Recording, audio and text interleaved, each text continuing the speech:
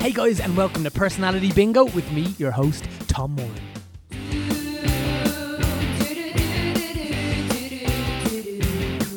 So this week on the podcast, we have the brilliant Carl Harper. Carl is a director, a writer and an actor currently based in LA, but for the longest time he was also Dublin based. In terms of the work that he's done in Ireland, Carl's acted across all of Ireland's biggest theatres. He's been Aikino, Anglo, the musical, Shawshank Redemption at the Gaiety Stage, and he's also the director and the writer of the Helix Christmas Panto alongside Claire Tighe. That's where I met Carl, and we're just finished working together on Copperface Jackson musical, which I know we're both really proud of. And yeah, so it's been just brilliant. Over in LA, which Carl has moved to, we talk about that a good bit on the podcast, but one thing I would like to point you towards is a little short film that Carl did, and it's just really gorgeous. It's called What Do You Say?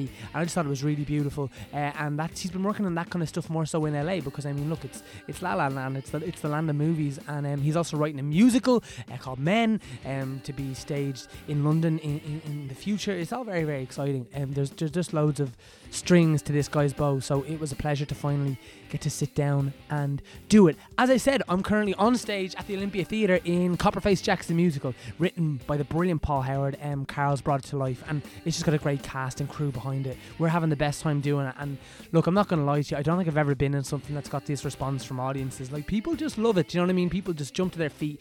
It's kind of something for everyone. For people who don't go to the theatre, this is definitely one to go and see, and for people who do go, I think it's really nice because it's just a really like uncynical, you know, great night out. Like, that's literally what it is. It does exactly what it says in the tin. It's Copperface Jackson musical, and it kind of evokes them same feelings like that the nightclub does too. You know, people just love it for better or worse, and we're having the best time doing it. So come check us out at the Olympia Theatre until August 12th.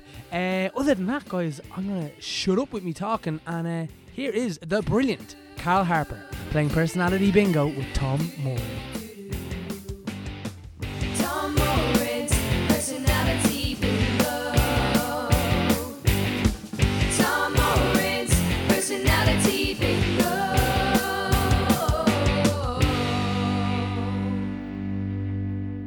Carl Harper, ready to play Personality Bingo? Yes, I am. Alright, sweet, let's do it. So a quick explanation of how it all works. I've got 60 minutes on the clock. I've got 60 bingo balls in here and 60 corresponding questions. I've also given you 5 numbers on that sheet of paper. Would you do me a favour and read out the 5? 4, 19, 27, 36, 58.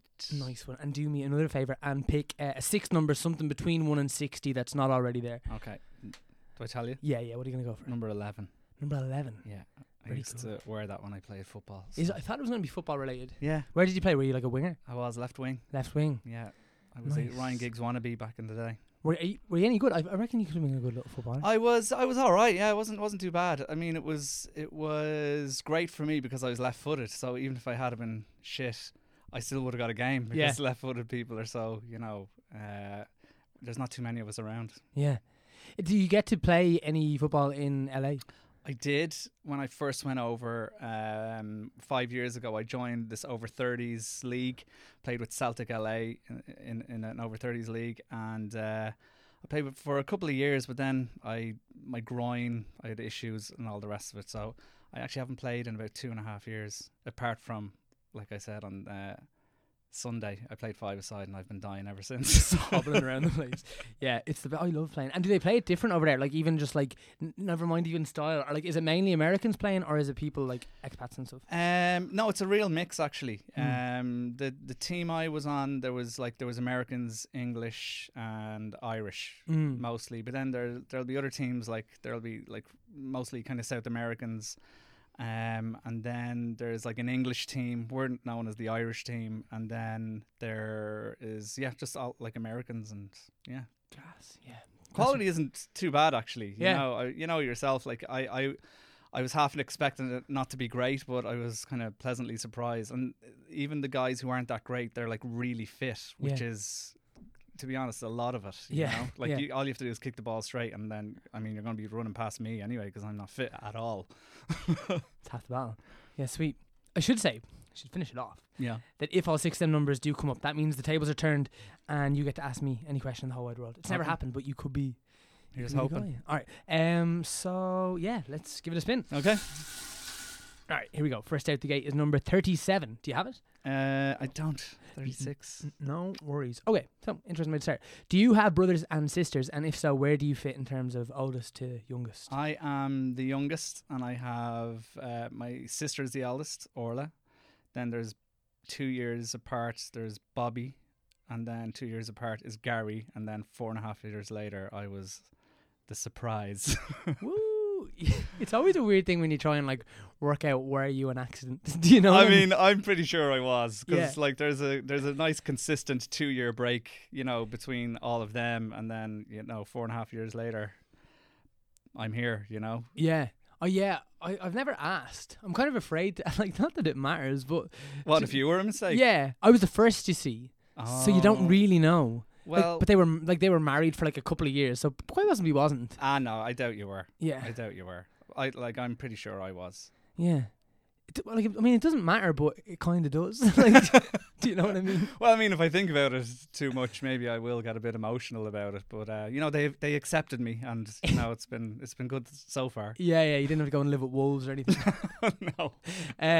Yeah, it's kind of mad. What do you think about, like, do you think being the youngest, because obviously like there's the cliche of like the youngest kind of get like everything's a little bit less strict because Yeah, they've done it, and they're Yeah. kind of like, they were all grand, you'll be grand. Yeah, no, I definitely got away with stuff. Like my sister really paved the way, I think, for all of us. Like she used to get in trouble for everything, But there's 9 years between us, so there's like a big gap there. But I do remember her getting in trouble quite a lot, and Bobby as well. And then I think when Gary, I think Gary probably had it easy enough, and then me, I was definitely the golden child. So it was yeah.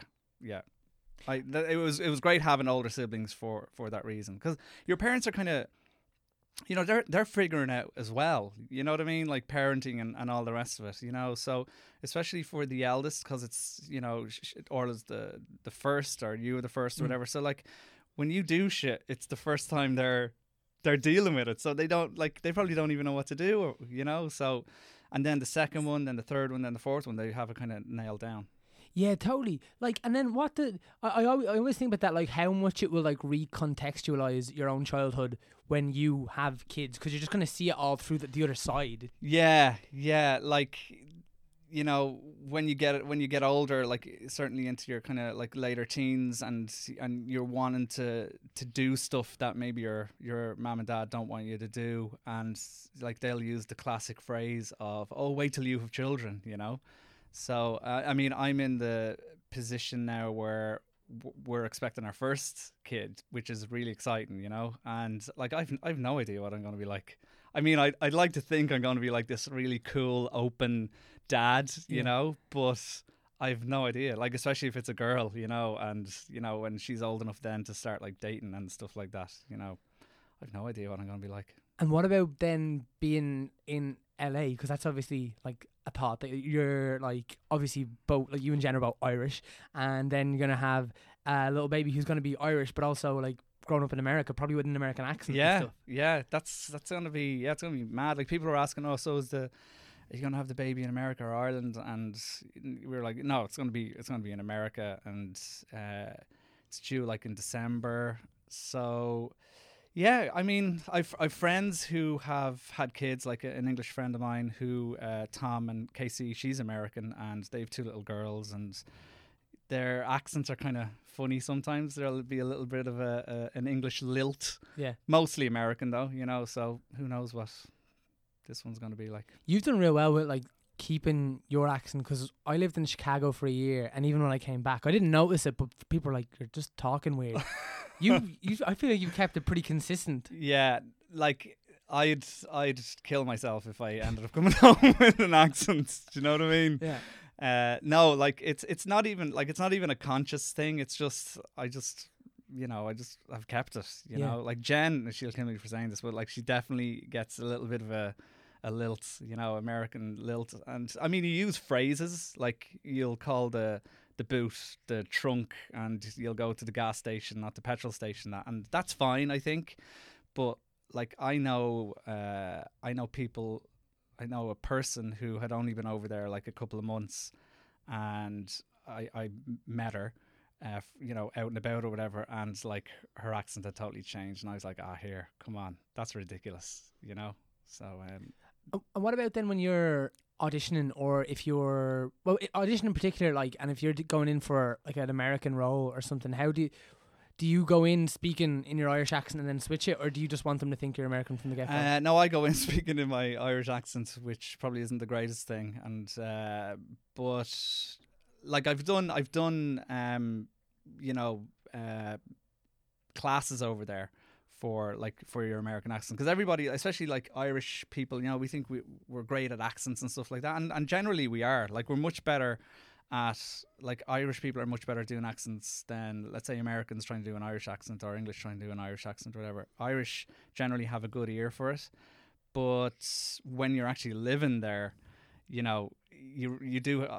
I felt like I needed to kind of brush up on it, whatever, and it's kind of like, it's gone well. Like, they're happy with my accent if I go in and audition for, Yeah, it's such a funny thing, because I feel like when you're living here, right, and if I think about going away, and obviously I haven't lived in America, like, and I love America, the way some people give Americans like a hard time, Yeah. and like rightly so, because some Americans are stupid, whatever, but like I think Americans are fucking great. Like, I love Americans. I really like their optimism. I'm speaking very generally, obviously, but like their optimism and their openness. Whereas, like, but if I think about moving away, especially as someone who's a writer and an actor like yourself, then you kind of automatically think of London, because it's just closer and you don't have to worry about the visa stuff now. Anyway, so like when you were, like, let's say when you were in your mid-20s and at that time when maybe people start to leave, was LA something that you always thought about, or do you think if you were going to go somewhere you would have gone to London, or how did that all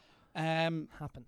Well, I always liked the idea of LA, and so in 2008 I went over for a couple of months, and I said, right, I'll rent a room, and I'll like do a couple of classes, and I'll just kind of live there for a while and just see if I like the vibe of the city. And because London was on my mind also, but like, I'd been to London a good few times, heading over to see friends and stuff like that, and as much as I like visiting London, and it's a great city, I just never felt a graw for it to actually, I could never really see myself living there. So I went over to LA, with the intention of kind of, all right, can I picture myself living here? And did a few classes, hung out, I had a couple of friends over there, and met up with them and stuff like that. And Jen came over then for a couple of weeks on a holiday, and we went to Vegas and stuff like that. And came back, and I was like, right, yeah, I think I can give this a go. And then it took me like 4 years to get my ass in gear to actually get the O1 visa and all that jazz. But yeah, LA, it was always LA above London. And I know it's a shit question, but do what when you think about home, does like is moving home in the picture, or something that you think about or think will happen, or do you see yourself being in LA? Yeah, I mean, I do get asked that question quite a lot, and like, I never say never, right? Like, the business that we're in, anything can happen, and I've always kind of like, I've always been like 5 years behind all my friends, right? Really, like the guys I've gone to school with and stuff, like, they all got married before me. They all got like houses before me. They've all had kids before me, and I've just always been that few years kind of behind them, But coming home, yeah, I don't know, maybe. But like, I'll never say never, Like, I know for the foreseeable future, like, we're there, like, we have our green cards now, and like, Jen is doing amazingly well over there, and there's a couple of things happening for me and stuff. So, and we love it, We've a great network of friends over there that are actually outside of the business, which I really love as well, because if you get too engrossed in it, it can be just, I can find it kind of annoying sometimes, that if you're just talking about, oh, what are you doing now, or not doing anything, then you're trying to figure out better ways to say that you're actually not working. You know what I mean? Whereas other friends who aren't in the business whatsoever, it's just like having a chat about whatever the hell is going on, you know? Yeah. No, 100%. It's one of them places I like yourself. I'm fascinated by it. I need to go sometime and just to see it because Yeah, you should, definitely. it's mysterious Yeah, to me. you can Right, stay with us. there we go. There you go. Sorted. Right, let's give it a spin. All right, here we go. Next out the gate, we have number 9. Do you have it? Oh, no, 19. No worries. Number 9. In your industry, so whether that's, I don't know, actors, directors, screenwriters, wherever it might be, who's a person that you would love to work with?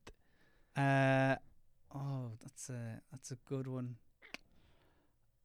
It can be anyone. For example, the last person in here was, I think his answer was Spielberg. So I mean, we've gone to those heights. Yeah. I mean, obviously, yeah, I'd love to work with Spielberg. Look, there's a plethora of people that I'd really love to work with. I'm trying to hone in on one. I mean, I'd love to work with maybe Ricky Gervais. You know, like I really love the stuff that he does, and like The Office obviously is like, that's one of my favorite TV shows of all time. And yeah, I suppose Ricky Gervais. Yeah, when you think, because you, I think that's the theme of the podcast recently, is I really interested in people who do a lot of different things. Like you act, you direct, you write, like screenplays, plays, musicals, whatever it is. Yeah. What, like, and again, it is another shit question, but if you have to, if you were forced, right, to tier them, Oh, right, yeah. how does that work for you, or are they literally inseparable? I don't know, like I love all of them. I actually haven't acted in quite a while because it's just the way things have gone, you know. And at the moment I'm directing, you know, Coppers the musical. Well, my job is done. It's opening night tonight. Yeah. So that's done and dusted. But like I love that. Like I love directing, and I love directing comedy. But at the same, I would say maybe I prefer directing to writing, because the process is a lot more collaborative than writing is. And writing, you're kind of, you know, you're on your own. Like, and I you know, I write from home, and so I'm spending my days, it's just me and my dog, Snoopy, and it can be quite lonely, you know, and it's a difficult process sometimes. But then, like, you have days where you go, actually, I nailed it there, and then there's some days you're like, you haven't written anything, or what you've written is like a pile of crap or whatever. Whereas when you're directing, you know, well, it's funny enough, like most of the stuff I've directed, I've written.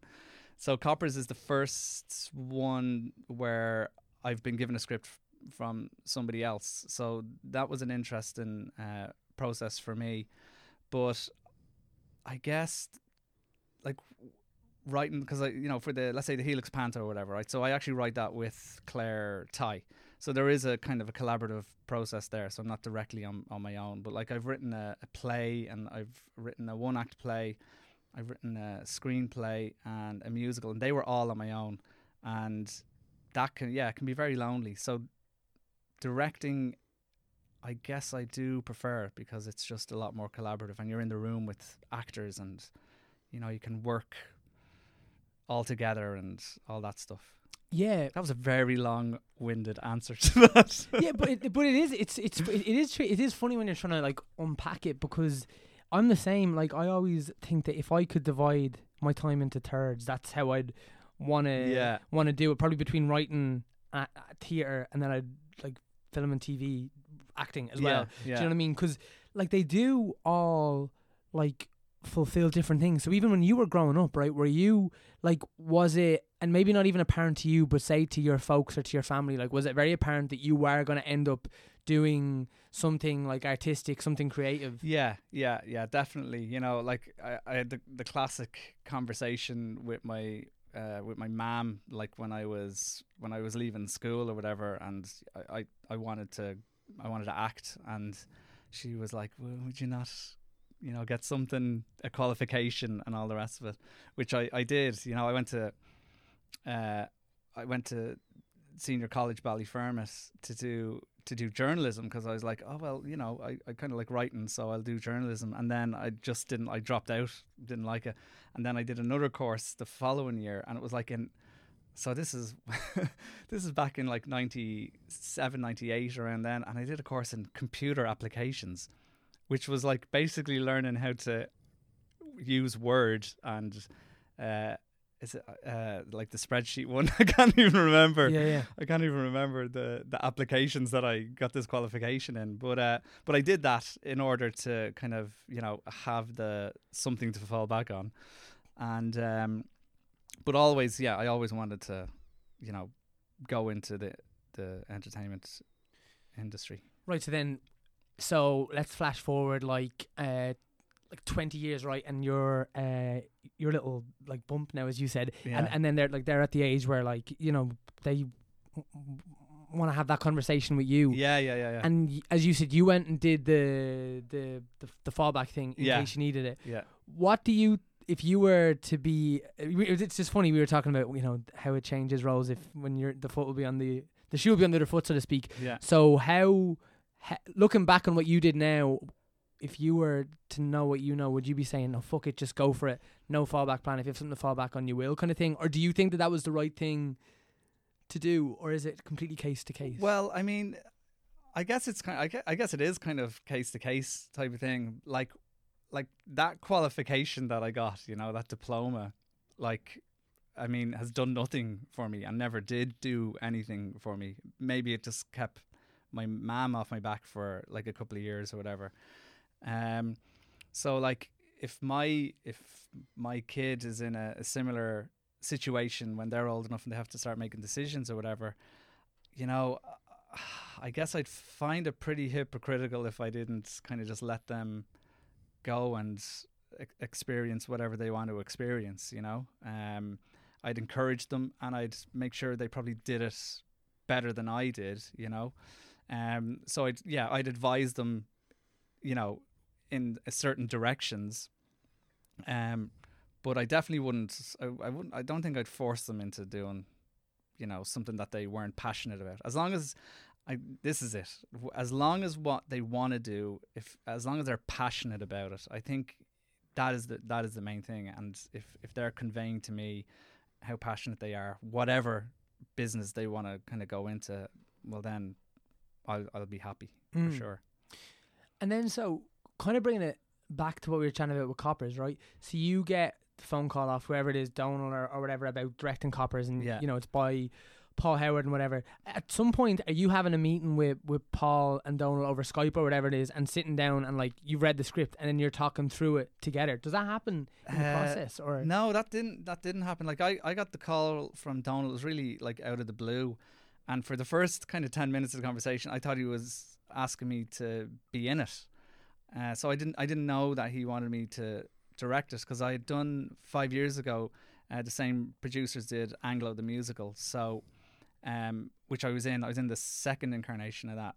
So I'd worked with them before. So when the phone call came, I thought he wanted me to be in it, and in my head I was kind of going, I don't know whether I want to leave LA to come home and do that. But then it transpired that he wanted me to direct it, and like I didn't even think twice at that point, until I had to actually say, hold on a second, I need to ask my wife if it's okay that I leave for a few weeks. So I got off the phone and I spoke to Jen, and like she was straight away, she was like, absolutely, you have to do this. So but we never, and then I spoke with Paul before he started writing it. We had a good conversation, but after that it was just wait for Act 1 to come through and just wait for Act 2 to come through, and then we were kind of ready to rock at that point.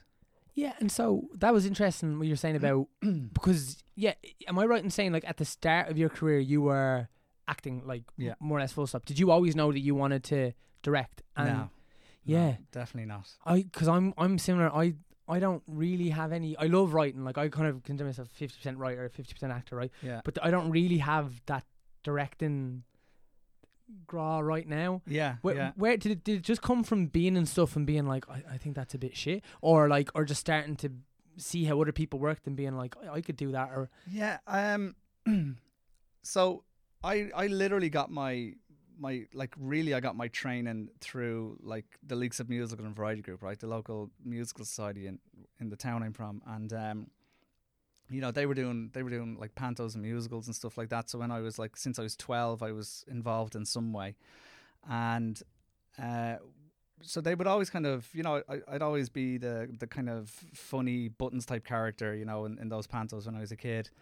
And they'd get these scripts in, and you know, we just do them. I never questioned anything or whatever. But just one year, I was like, I'd like to write one, you know. And I approached the committee and couldn't believe it. Like they gave me a shot at it, and then it was actually, I think it was Rita Ty who was on the committee at the time, suggested that I direct it, and which hadn't really been in my thought process. And I don't know what age I was then, maybe 20 or something like that. And she suggested that I direct it, and I was like, oh, I don't know. And she goes, no, you'll be well able for it. Look, I'll be there with you. So she was kind of like the co-director, but after a couple of weeks, she kind of just left me to my own devices, and that was the first time that I kind of ever directed anything. And from that point, then I directed like the next few that they did, and then that led to Claire Ty, who's the producer of the Helix Panto, who's also from Leixlip, who also grew up with the LMVG, and she approached me then a few years later and said, look, I want to produce a professional one in the Helix. Do you want to come along for the ride? And I was like, absolutely.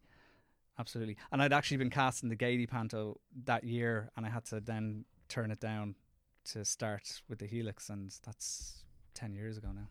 Gas. And is it weird doing this, for example, doing Coppers without Claire, like, there? Because obviously you do something like... Yeah. It was actually, you know, because everything I've done, you know, it's always been myself and Claire essentially, you know, and like we work so well together. I mean, now at the start it was weird because there was just this kind of weird dynamic of who's in charge and who does what, because we were just learning as we went along, you know. I mean, I'd done a couple of professional, you know, shows in town at that point. Like I'd done kind of Aikino, and I'd done the Gaiety Panto and stuff like that, and then Claire came up with this idea and wanted me along, and so it was, we were really it took us a couple of years to really kind of find our feet as a working kind of partnership, you know. And like once we got that, it's just been amazing, you know. It's been a joy. Yeah, it's brilliant. Like, and especially like having done it a couple of years ago or whatever, and you just heard the stories about the first few years. Like, they're amazing stories about how literally like just the rise, because now like it's like it must be nearly 90 shows and there won't be a seat. Do you know what I mean? There'll be 90 sold out shows. Yeah, like when we first started out, I can't remember how long the run. Like she had and her parents are producers on it. Like, it's a real family affair. Like her parents, her mom does the costumes, her brother and her dad are like co-producers on it, and her parents put money into it at the start to help get it going, you know. And like the first year, like they just lost their bollocks because nobody came to see it, but they believed in it. And you know, we did a second year and it was, you know, the numbers were slightly higher, and then the third year people were getting to know it a little bit better. I think it took about 5 years really for it to kind of really click, you know, with the community around DCU and around Dublin, that there was a panto in the Helix, because everybody knows like the Olympia, everybody knew like the Gaiety, the Tivoli or Liberty Hall as it was, but this was like brand new.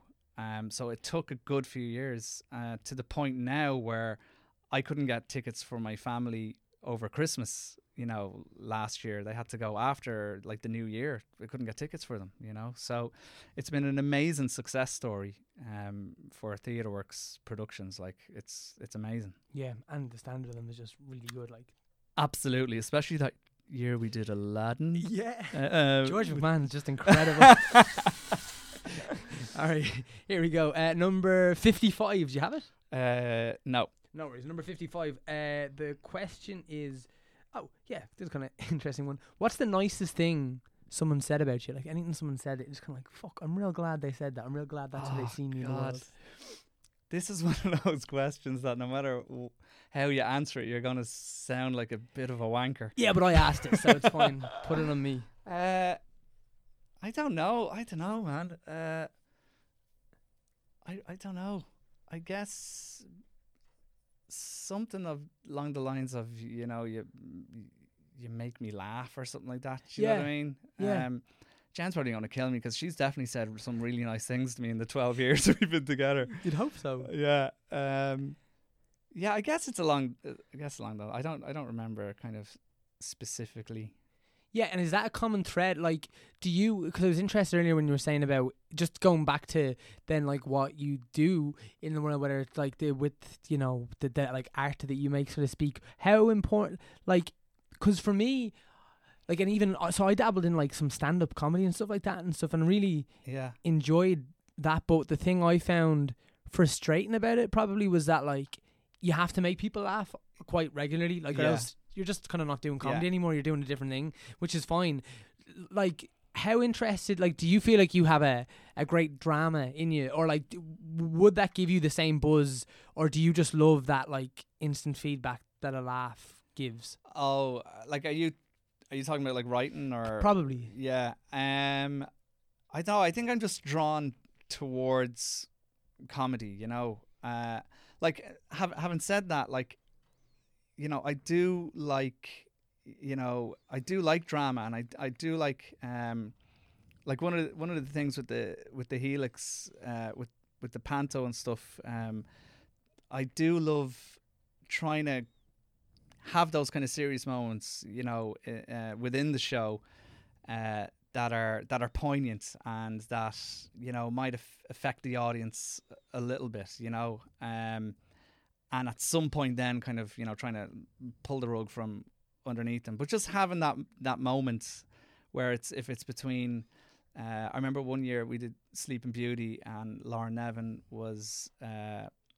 Sleeping Beauty and George was William, and there was a really nice scene in the village between them, and I like using underscore from movies and stuff, so I used Marty's letter from Back to the Future to underscore it, and it was just a really nice moment, and I love being in the audience for that, because the majority of the audience it's going to be kids and stuff, you know. And if they're quiet listening to that, I know that we've done something right, you know. And I do like writing those kind of serious moments, but, you know, the majority of the time I am kind of drawn towards, you know, making people laugh and doing comedy and stuff like that. Did you ever try stand-up? No. No. I've it's been suggested a few times, but I don't know. Like, I just don't think I have the balls to do it, you know? Yeah. When I moved to LA first, there was a coffee shop up the way, and I used to go up there and, you know, be writing away. And they had an open mic at like 6 o'clock in the evening. So I remember the first time I was like, I'll hang out and you know, see what it was like. And like, there was like literally only the comics who were going to do their set, you know, their 2 or 3 minute set going up, and there was me, so there was really nobody else in the place. And I remember listening to like some of them were like, maybe one of them would be like funny, and then the rest were like, they weren't that great, like, and I was kind of going, maybe I will, surely I can put 2 minutes down and I can rehearse it, and surely I can get up there and do it. Because I didn't even know the process of it. I didn't know that open mics, you're only going to get 2 minutes or 3 minutes or something like that. And when I realised that, I kind of thought, you know, maybe I could do that, you know, but I never did.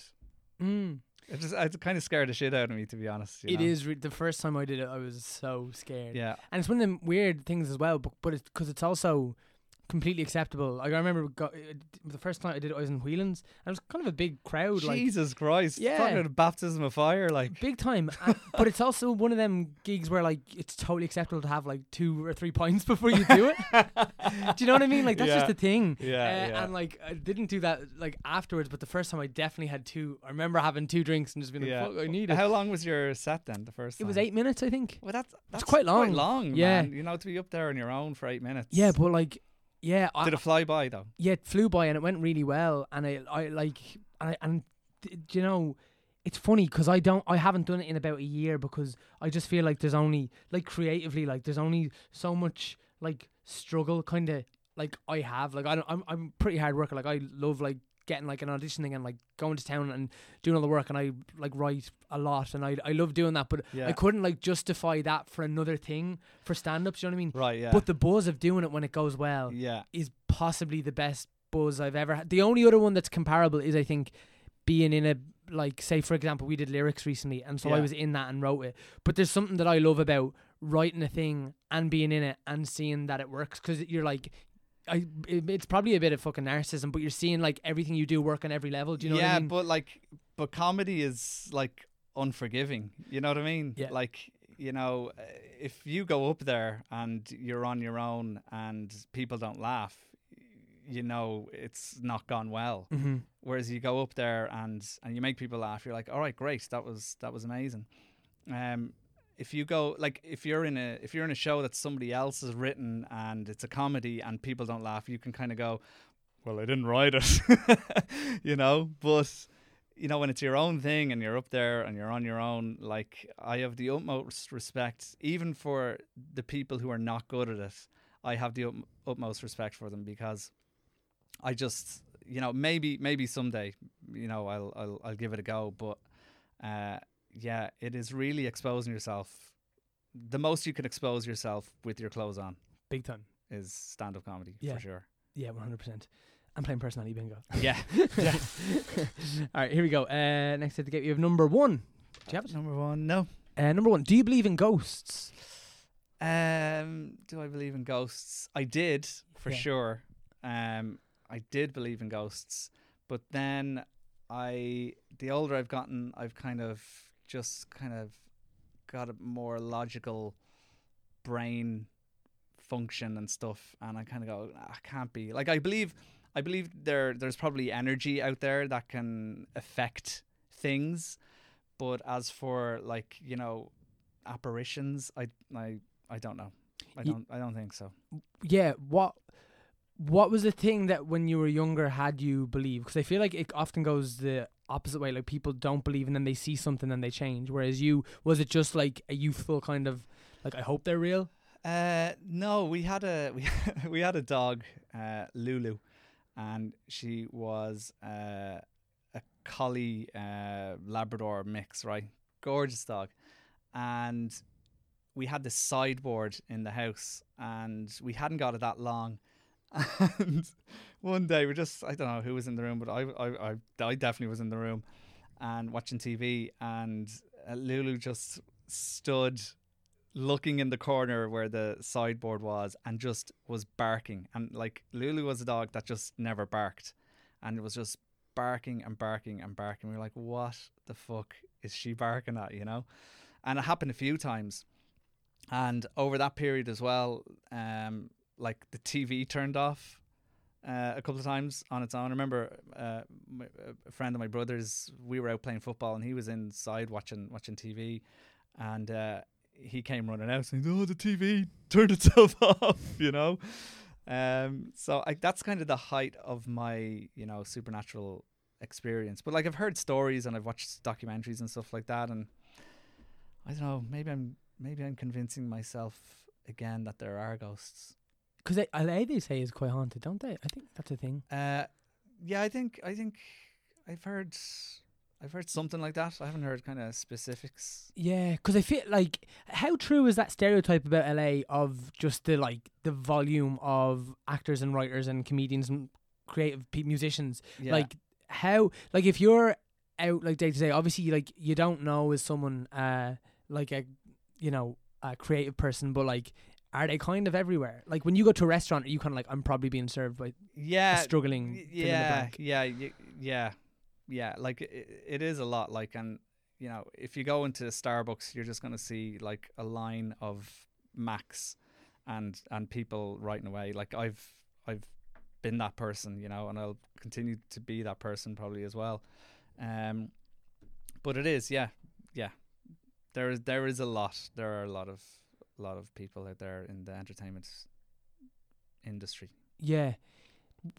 With what you haven't been there for the few years, like does it recontextualize how you now view Ireland as a place to work, as an actor or a writer or a director? Like in terms of like, does it make you like, do you kind of see the opportunities there because it's small, or does it make you go, oh my god, it's so small, there are no opportunities?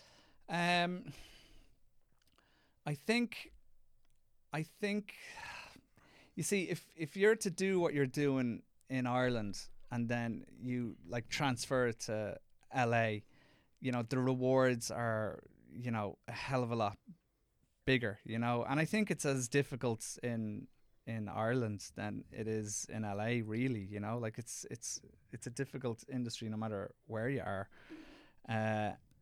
But I don't know, like I definitely worked more when I was in Ireland, and the fact that like I'd come back every year to do the panto and stuff, and then, you know, getting the call to come back and do Coppers, you know, it's great coming home being able to do that.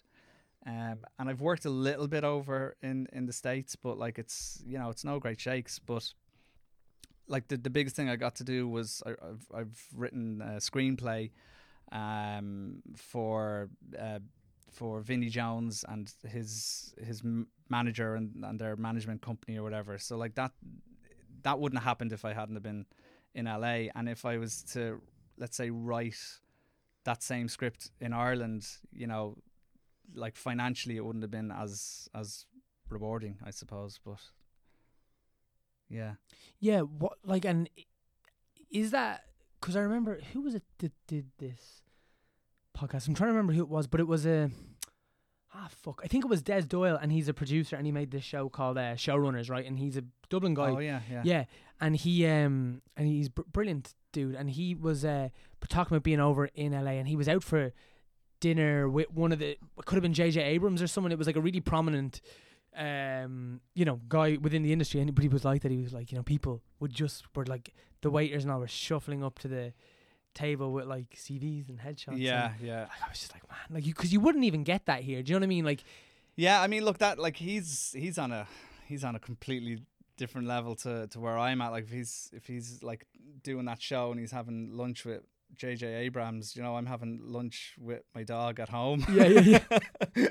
So like, yeah, I mean, people are kind of going to know. They're obviously going to know if he's sitting with JJ Abrams. They're going to know him. They probably know him as you know, the guy from Showrunners or whatever.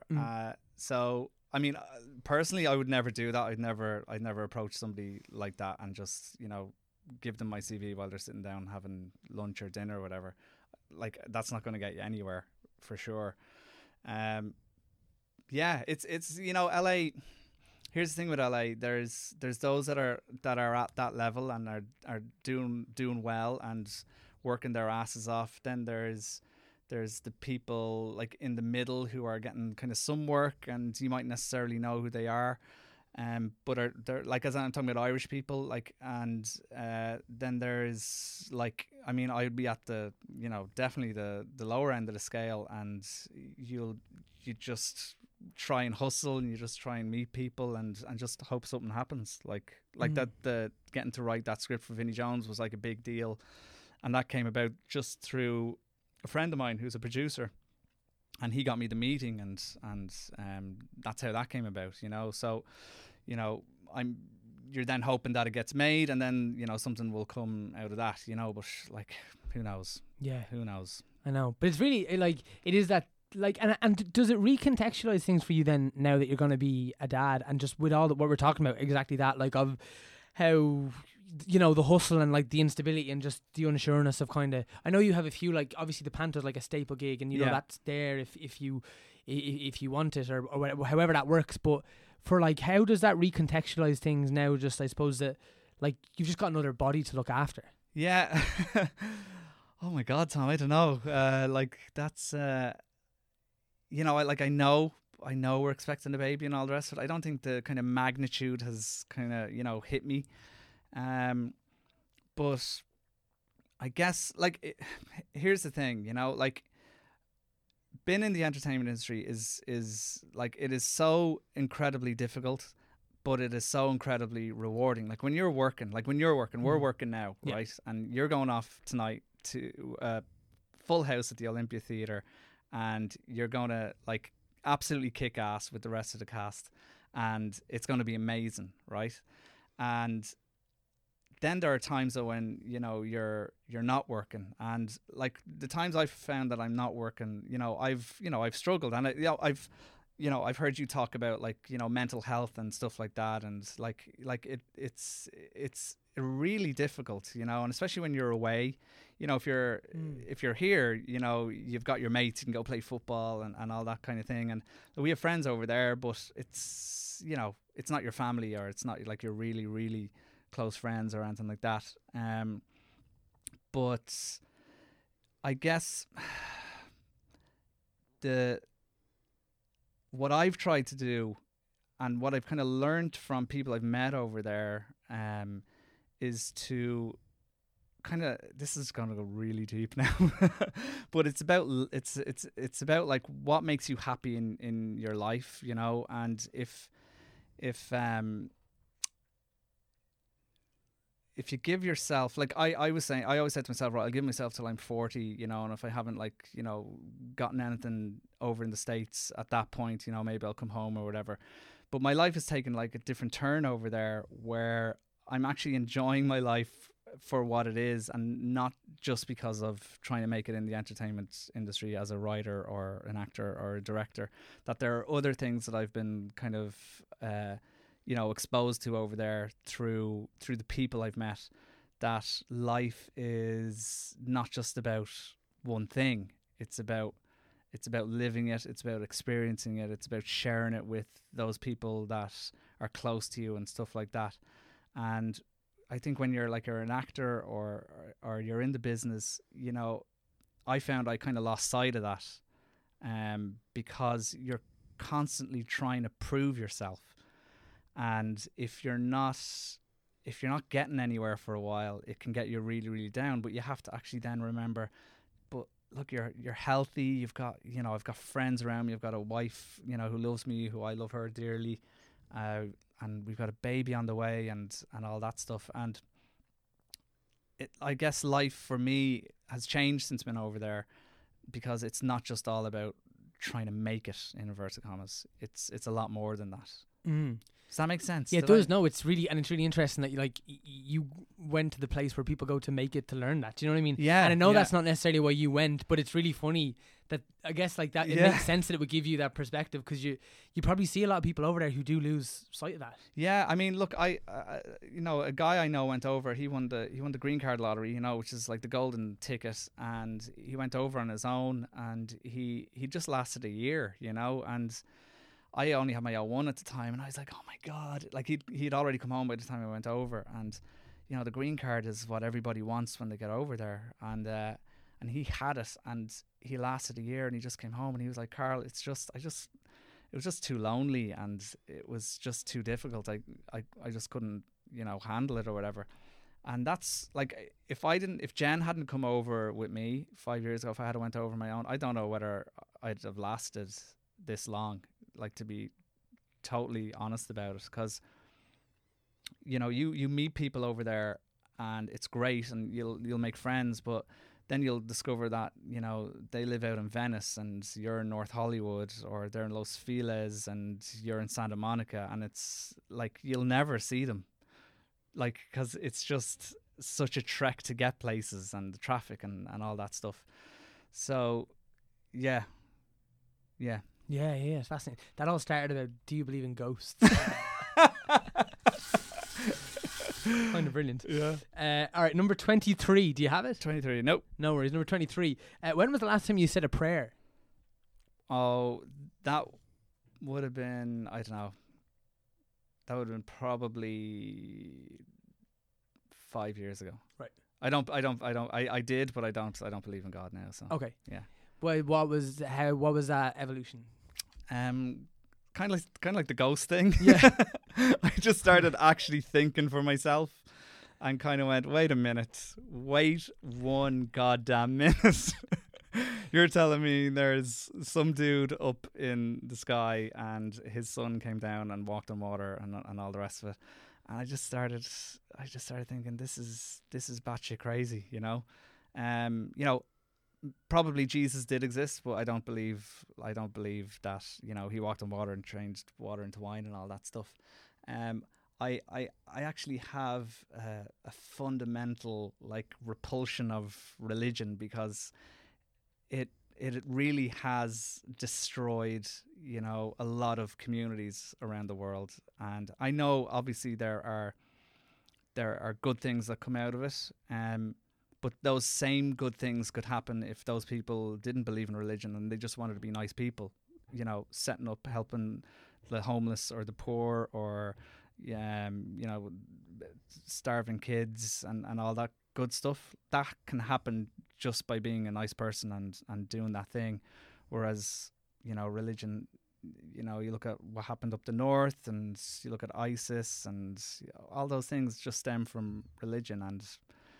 And then all the bullshit that happened with the Catholic Church in Ireland, you know, and how under the thumb this country was, and then the atrocities that have come out over the last, you know, 20 years or whatever about what they did and how they've gotten, you know, essentially they've gotten away with it in a way, you know, like, I don't see anybody been really held accountable for it, you know. And I guess when I started thinking like that, I was like, yeah, religion isn't for me, and I don't believe there's a man in the sky. So will you bring a little bump up with religion? No. No, definitely not. I had this interesting discussion with the in-laws a few weeks ago, just about like whether we're going to have the baby christened and stuff like that, you know, and I was like, no, there's no way. I said, I just don't want, I can't bring myself to, you know, indoctrinate this beautiful little baby into a club that has, you know, done such awful things. I personally don't know why anybody would want to be part of a club like that, you know. And that's what I call it, a club. But yeah, I don't have much time for it. But that was one of the things that I felt from when I was in Chicago and coming home. In particular, I felt it coming home was just, and I don't know, was it the nature of, I was like more acutely aware of how small Ireland is, and like I'm from Dunboyne, which would be kind of a comparable sort of a place to yeah, Leask, totally, yeah, in terms of geography and size and everything and cultiness, yeah. So it was like, but like I was really aware, and at the time I thought it was like just I guess like the conservatism of like Ireland. Like I was really aware of like like, and I was in a kind of a liberal arts school in Chicago and no one gave a fuck, do you know what I mean? And then coming back, do you feel like, I just remember like the shoulders being a little bit tighter and the chest being a little bit tenser, you know what I mean, coming home? Do you feel that when you come back to Ireland, or does it feel like, you know, as Paul Howard says about Coppers, does it feel like, you know, the hug from home and it's lovely? Like from about how Ireland is at the moment, like, yeah. And well, I mean, and that's a good point too, because then you're coming back to a very like I came back to an Ireland like, and I wasn't away for a long time. I don't want to make it sound dramatic, but like it was before, say, the gay referendum and before Repeal the Eighth, for example. Yeah. So like Ireland's been through some pretty like exciting and great changes as well in the last like 5 years. So like, does it feel like a very different Ireland you're coming back to, or does it feel a little bit repressive in comparison with like LA and how like liberal that is? No, definitely not actually. Like, and if you look at America now, look, I'm fortunate enough that I live in a state that is very liberal. Like California is probably one of the most liberal states in America, and like LA especially is, you know, it's very diverse and all that stuff, you know. So, but living away and then like seeing the marriage referendum happening and seeing the Repeal the Eighth referendum happening, like it made me so proud to be Irish, you know. I remember like for the marriage referendum, just kind of looking at the results coming in, and I was out we went out for a few drinks into West Hollywood with a couple of friends of ours, Mark Cleary, who's from Walkinstown, and his fiance at the time. So they were coming home to get married. Like Oscar's from, he's from Puerto Rico. So this result was it was determining where they were actually going to get married, you know. So we went out to Gold Coast in West Hollywood, and we were waiting for the results to come through, and obviously it came through in a landslide, and it was just amazing. And to be with, you know, Mark and Oscar was great, you know, because Mark could come home and have the wedding that he wanted to have, you know. And then same with the repeal the eighth. Like, it's, you know, Ireland I feel is probably the most progressive country over the last kind of 25 years, you know, just from where it has come, you know, where being gay was illegal, divorce wasn't allowed, you know, like abortion, you couldn't have an abortion. And you know, that isn't long ago. That's in my lifetime. It's, you know, in your lifetime. And now look where we are. And it is incredible. You know, this is my first time home in summer time, actually, in 5 years. And even just walking around the city, it's like just every class, colour and creed walking around the place, you know. And in the cafe beside here, you know, I was having a sandwich, and the girl behind the counter who was serving me was talking to one of her friends who was just hanging out, and they were talking, I don't know what language, I think it was Italian. I'm pretty sure I would have known if it was Italian, so maybe it wasn't Italian. But like, that was fine, you know, whereas in America you hear people who start talking Spanish and they get abuse hurled at them, you know. So Ireland is like the little engine that could, you know. I love it. I love it. It makes me very proud to be Irish, like living away from home. Yeah, big time. Sweet. Right, let's give it another spin. Cool. Here we go. Number 24. Do you have it? 24. No worries. Number 24. What is your definition of success for yourself? I think the definition of success is just been, you know, just been happy with yourself, you know. It's funny, actually, this morning my brother runs a vocal academy out in Leixlip, and he asked me to come in to talk to his summer camp kids, you know.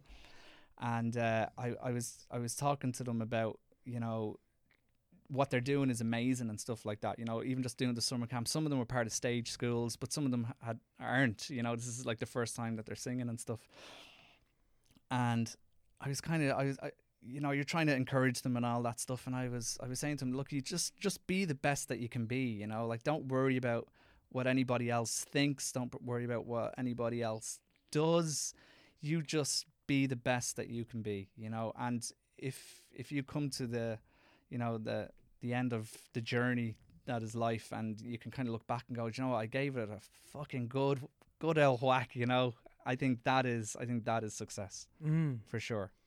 Well, that's a really good answer. That was very good. I like that. Okay, here we go. Number 13. Unlucky in bingo. Do you have it? Nope. No worries. Number 13. Oh, this is kind of interesting as well. What are your memories of 9/11? Oh, very clear.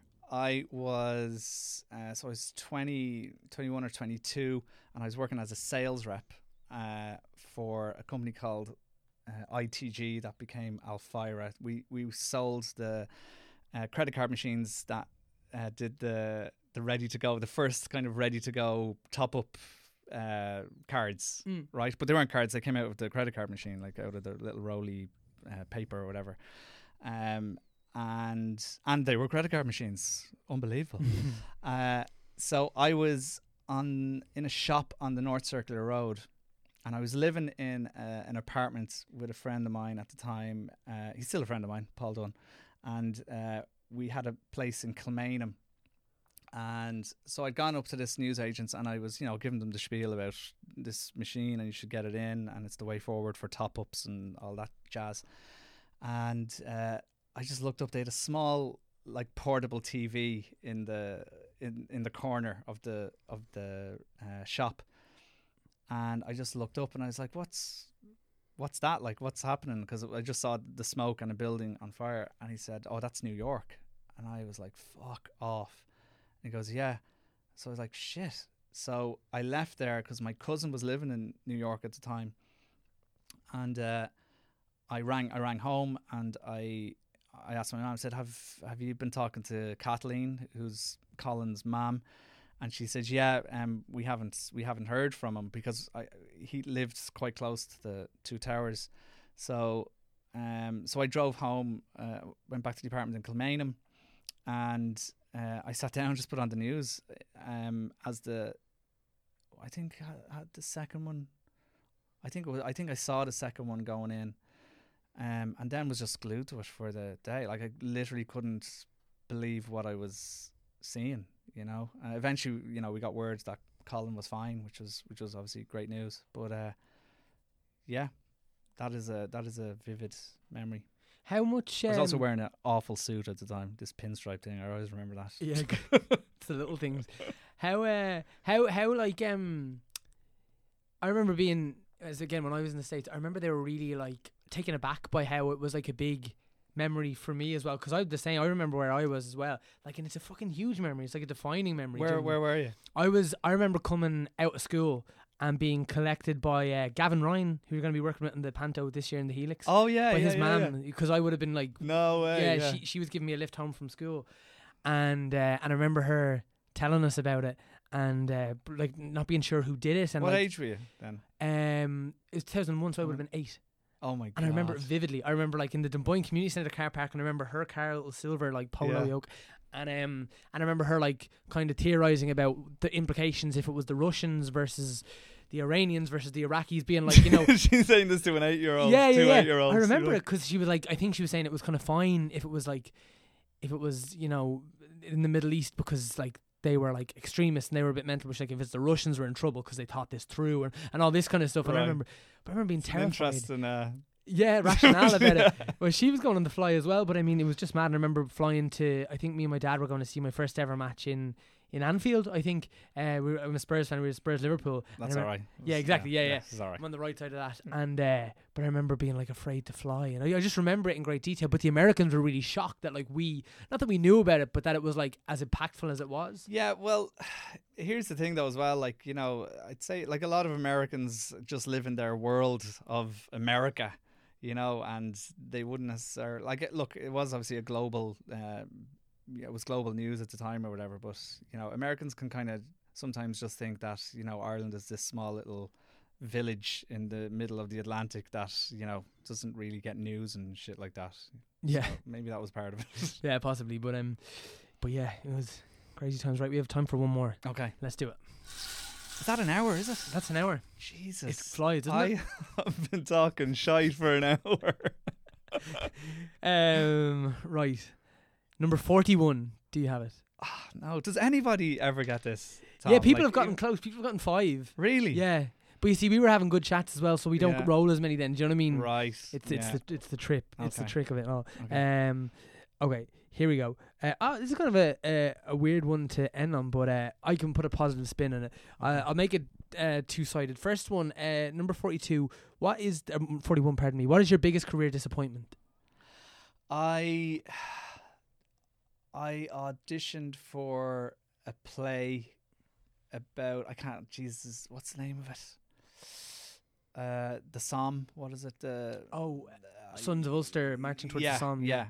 So I auditioned for that, and I did a really, really good audition, and I got a call back and felt like really good about it, and I was getting like good vibes from the director, and I really thought I'd nailed it, and went home or whatever, and didn't hear for a week or whatever, and a friend of mine had then just got cast in it, and he was saying, no, they still haven't cast that part, and so like the hope was still there, and I'd only kind of really done like musical theatre up until that point, so this was like it's going to be my first play, and I was very excited about the prospect of it, and then I found out that part had gotten cast. Somebody else got the part, so like that actually really affected me. Yeah. It was my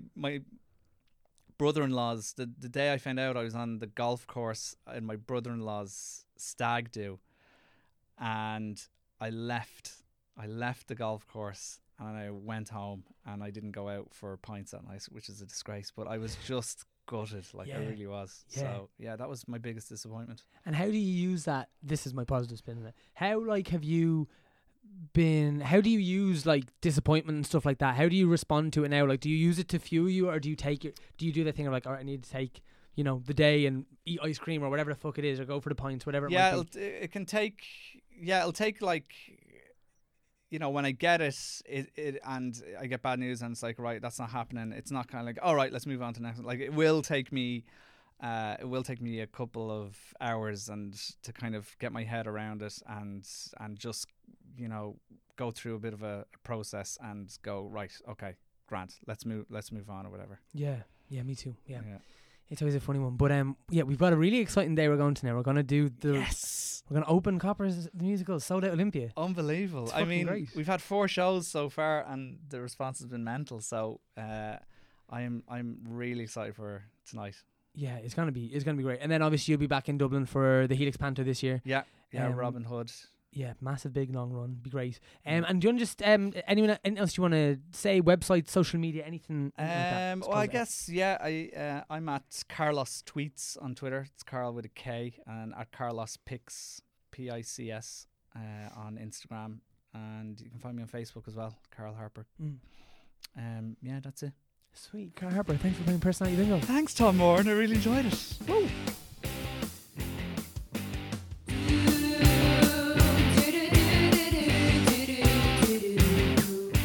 So guys, that was Carl Harper playing Personality Bingo with Tom Moore. And Carl, if you are listening, a massive thank you to you for taking the time to do it. It was deadly to finally get to sit down when we got you back this side of the pond, and I hope we get to do it again because it was a brilliant chat. As I said, guys, come check us out at Copperface Jackson Musical. You want to see what Carl does? This is a perfect example of it because he's done an amazing job of sculpting this into a little laugh machine that it is, and we are on till August the 12th. As always, a huge thank you to the brilliant Erin Lindsay for mixing, editing and producing the podcast. Also a massive thank you to Connor Nolan for the beautiful artwork, to Leah Moore and Anthony Manley for our overly catchy theme music, and to Alan Bennett and Paddy O'Leary for having us a part of the Head Stuff Podcast Network. It's always lovely to come in here to the studio and be surrounded by all these other brilliant podcasts and podcasters and just the writers and everything that goes into making Head Stuff what it is. It's a pleasure to be a part of it. So guys, look, I'm going to leave you there. Tune in next week when the brilliant Peter McGann plays Personality Bingo with Tom Moran. Tom Moran's Personality Bingo. Tom Moran's Personality